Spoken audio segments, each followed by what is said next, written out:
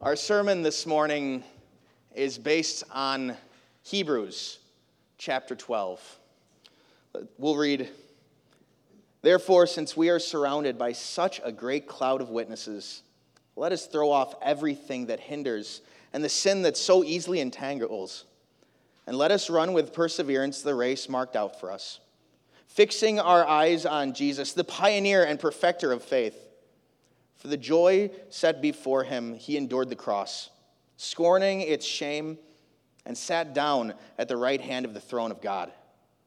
Consider him who endured such opposition from sinners, so that you will not grow weary and lose heart.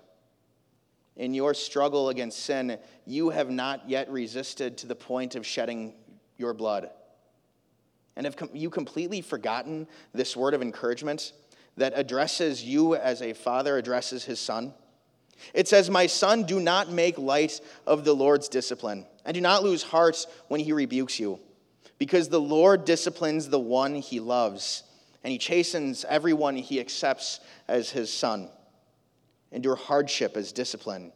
God is treating you as his children. For what children are not disciplined by their father?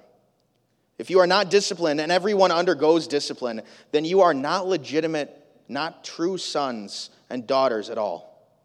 Moreover, we have all had human fathers who disciplined us, and we respected them for it. How much more should we submit to the Father of spirits and live? They disciplined us for a little while as they thought best, but God disciplines us for our good, in order that we may share in his holiness. No discipline seems pleasant at the time, but painful. Later on, however, it produces a harvest of righteousness and peace for those who have been trained by it. Therefore, strengthen your feeble arms and weak knees. Make level paths for your feet, so that the lame may not be disabled, but rather healed." This is the word of our God. Is it worth it? It was a thought that popped into my mind about 3 weeks ago, and don't worry, it had absolutely nothing to really do with the life-changing events that have happened over these last few months. Is it worth it? I found myself thinking that in a Circle K parking lot just down the street from my house, as I had pulled a 26-foot-long Penske truck with a 10-foot trailer into that parking lot to fill up on gas so that I wouldn't be charged the enormous amounts that the Penske company charges you if you have them gas it up for you. I had pulled it in. I had tried to angle it just right so that I could get to one of the gas pumps that seemed easiest to get to. Nowhere close. So I looked and I thought, okay, maybe I can drive it behind the Circle K, come back around, and get a better shot at it. You can't get behind the Circle K. So I take the truck and I try to back it up. I jackknifed it, pulled it forward, and we thought, you know what, let's just pull it out of the parking lot altogether. We'll come in at a different entrance, and things will go better that time. So we pull it out, bring it around, park it right by the fuel pump. It winds up being about 10 feet away. You can barely actually get the nozzle to the gas tank. Traffic's being blocked. People can't get to their Circle K. I'm feeling unbelievably foolish. People seem to be getting angry. People are giving me looks. Cars are being stopped. And it's at that moment that I thought to myself, for just a little bit of money, is this really worth it? That's the question that we have before us today in Hebrews. Is it worth it? The Christian life is not promised to be an easy one. It's full of challenges and struggles. It's full of disciplines from a loving Father. It's full of hurdles. It's a race. And the question that we have before us is this Christian struggle, is everything that we go through, is it worth it? Last week, Vicar Ethan took us through the chapter 11 of Hebrews, and he took us through this hall of fame of faith. We looked at Abraham, and we looked at all of the other heroes of faith, and we saw them put their faith in action even when things were most difficult. And now the writer to the Hebrews makes it personal for you and for me when he says, "And let us run with perseverance the race marked out for us, fixing our eyes on Jesus, the pioneer and perfecter of faith." Isn't that beautiful? He knows just how difficult the race of a Christian is. He knows the challenges, he knows the struggles, he knows the disciplines from God, and so he talks to you as someone who is going through it right now. He talks to you as a dearly loved child of God that is going through those struggles and those hurdles that are laid in front of us, and he makes it personal. He makes your race personal, and he makes your race worth it in God's eyes. But he lays out this unbelievably difficult course that we're supposed to race. And then he says, but here's a little bit of a trick. Here's a cheat code. This is how you finish the race, by focusing your eyes on Christ, by fixing your eyes on Jesus, the author and the perfecter of your faith, the one who was with you at the baptismal font when the words, "I baptize you in the name of the Father, the Son, and the Holy Spirit," were spoken over you with water. Whether that was just a couple weeks ago or decades ago, he's been with you since that moment, and he's with you today.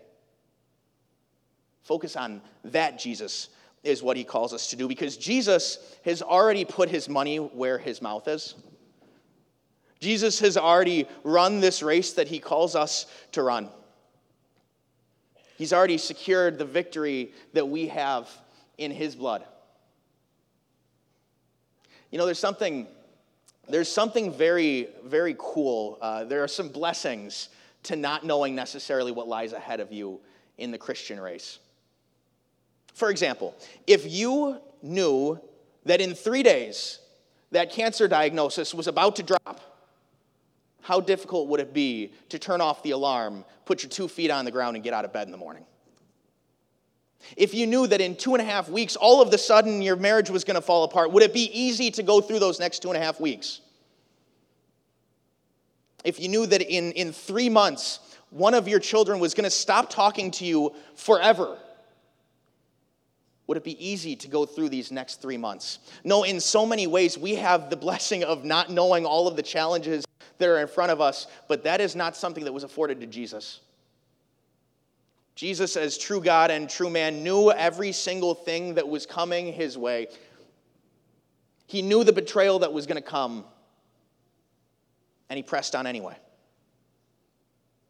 He knew those vicious words that were going to be hurled at him as he was going through an unfair trial, and he pressed on anyway.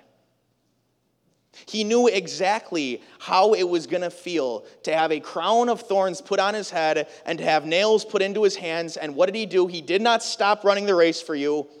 He kept on.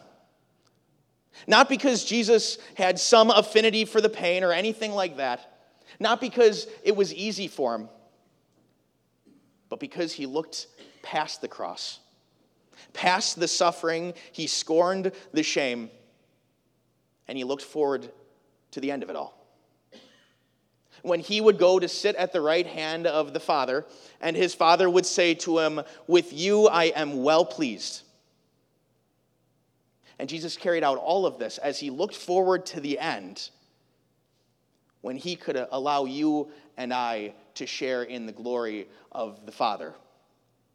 That's why he kept going. He ran the race here on earth for you and I, so that now he can run the race with us. So, peace. How's the race going? What kind of day am I catching you on? August 14th, 2022, how's your race going? Is it easy?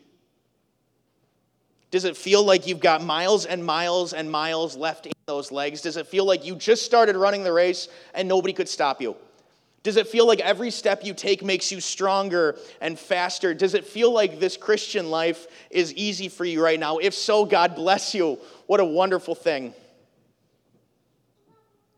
But maybe I'm talking to you on a day where the race isn't so easy.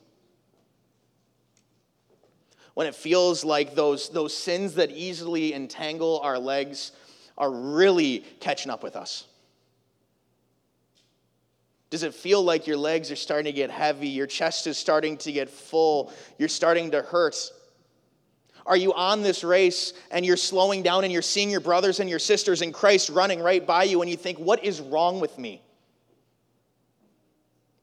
Maybe I'm catching you on a day where you're just sitting down on the racetrack and you see the end and you think, there's no chance I'm making it. Whether you are more like the first runner or the second runner or somewhere in between, the words of Hebrews chapter 12, verses 4 through 13 are unbelievably appropriate for us today. Because it gives very clear insight into how God helps us run that race.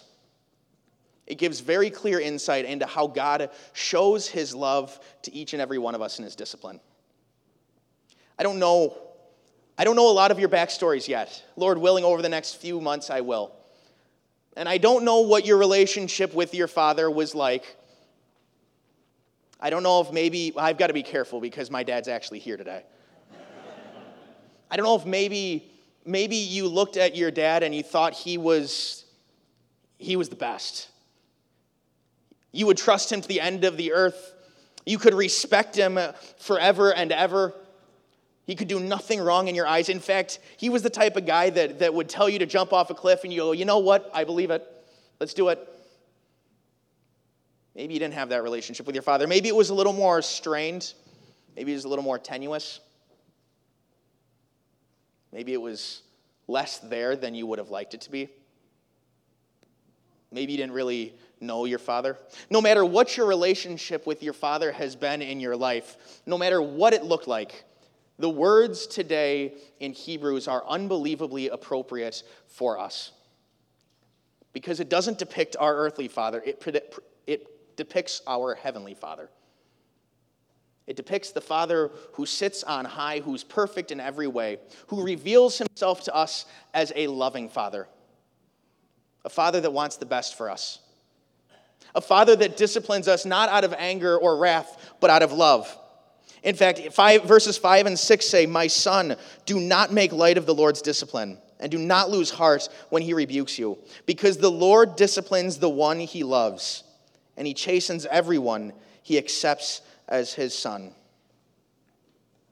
So whether you had that all-star father growing up or you didn't, brothers and sisters of peace, now you do.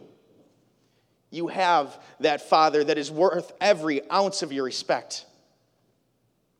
You have that Father that is never wrong, that never leads you astray, that never disciplines you out of wrath, that is never less than. You have a Father that you could never ask for anything more out of. He is never slow to help. He's never slow to discipline. He's never slow to show you anything besides his endless love for you. That's the type of Father we have now. God is really well depicted in a picture a lot of us can probably relate to. That 5-year-old boy who's playing with his ball in the driveway, and he drops the ball and it goes tumbling towards the street. And what does the 5-year-old do? Gone. Right after the ball. Doesn't matter what else is happening in the world. Doesn't matter what's coming at him towards in the street. He is going to go after that ball no matter what. His father, who's sitting just a ways away from him, sees what's about to happen, drops his plate of food, and takes right on after that kid. Right before he gets to the street, he grabs him by the arm, he picks him up, he puts him down right in front of him, and he says, "Don't you ever do that again." That's the type of God we have. Did the yank on the arm hurt the kid a little bit? Maybe. Was he a little scared because of his father's stern voice? Probably. But was he far better off than the other outcome that could have happened, than him tumbling into the streets and meeting that garbage truck driving down the road? Was he better off that way? Was he better off safe? Absolutely. That's our relationship with our God. He knows what's best for us. And when he sees some of those wicked sins, those sins that maybe we don't even see coming at us, but they're the ones that can destroy our faiths, he sees them coming and he grabs us by the arm, and sometimes it hurts, but he lifts us out of the way and carries us to safety in his discipline. That's what the discipline of God looks like. It's the discipline that we sometimes feel when we commit these sins of slander or selfishness or we abuse a relationship and we feel a little empty. We feel a little lonely. We feel like we're in solitude. Or maybe it's those times when you take a look at the 10 commandments and then you stack your life up right next to it and you cross off the commandments and go, nope, didn't keep that one this week. Nope, didn't keep that one this week. Nope, didn't keep that one this week. And you can go all the way down and you can find time after time after time that you've broken those commandments this week. And you know that time and time again, next week you're going to break those commandments. And don't you feel just a little defeated? Doesn't that conscience prick you just a little bit? In that we see the disciplining hand of God who says, I do not want you to fall into those things. I want nothing more than to keep you away from those things. He disciplines us in a way that only he knows what we need. That's a loving Father. In fact, he even says it in our verses. Essentially, if you would have a God that is almighty, that is all-knowing, that is all-powerful, who did not intercede when we were faced with trials and temptations, when we were faced with sins that entangle our legs, if we had a God that did not intercede and discipline us, well, that wouldn't be a God who loves us. No, only a God who loves us to the end of the earth and back would be willing to intercede in time, discipline us, and keep us from the dangers that we create in our own lives. If you've noticed, the word that we've been using this entire morning is discipline, right? Not punishment. No, God doesn't have an ounce of punishment left in him for you. Not 1 ounce. Not 1 ounce of anger or wrath. Not 1 ounce of hatred for sin. He has none of that left for you because he took all of that and he placed every drop of it on Christ so that all he has left for us is discipline, love, and forgiveness. That's how much your Savior loves you. He loves you enough that even when we break his law over and over again, even when we find ourselves underneath his discipline over and over again, he is always there to open his arms up, to extend his hand, and to say, don't worry, I still love you. I'm still here for you, and I'm still here with you. Our God has given us so many blessings in this life. He gives us that model that is Christ, living a life according to the will of God, and he says, that's your model to follow. There you go. But then he gives us Christ's forgiveness for all of those times that we break that model. And he gives us his word to show us how much he loves us, even in those dark times. But then he adds one more grace. He adds one more blessing on top of blessing on top of blessing, and he gives us places like this. He gives us brothers and sisters in Christ who run the race with us, look around, see each other having fallen down, and are always so quick to grab you by the arm and say, don't stop. The race isn't done. Keep going with me. That's what peace gets to be for each and every one of us. There will be times over the next years and years and years of my ministry where I might come up to you and come up to you as you fall down on the racetrack of your Christian race and go, don't stop running. And brothers and sisters, I know as a fact there will be times over the course of these next years when you'll have to do the same for me. What a blessing God gives to us. That in this struggle of a Christian life, he gives us each other and the peace that we are able to bring to one another. So was it worth it? Was making a fool of myself, jackknifing the truck, stopping traffic, was all of that worth it just to save a few bucks on gas? I'd say so. Yeah, absolutely. Absolutely. And is the Christian life worth it? Is the discipline of God worth it? Is lifting our legs day after day, trying to get over the hurdles of sin, worth it? Absolutely. Is it easy? Not usually. But your God has given you so much to help you on your way. Let's be that for one another. Let's be the encourager that is always so willing to bring the discipline of God and to follow it up so closely with his forgiveness. What a blessing. Amen.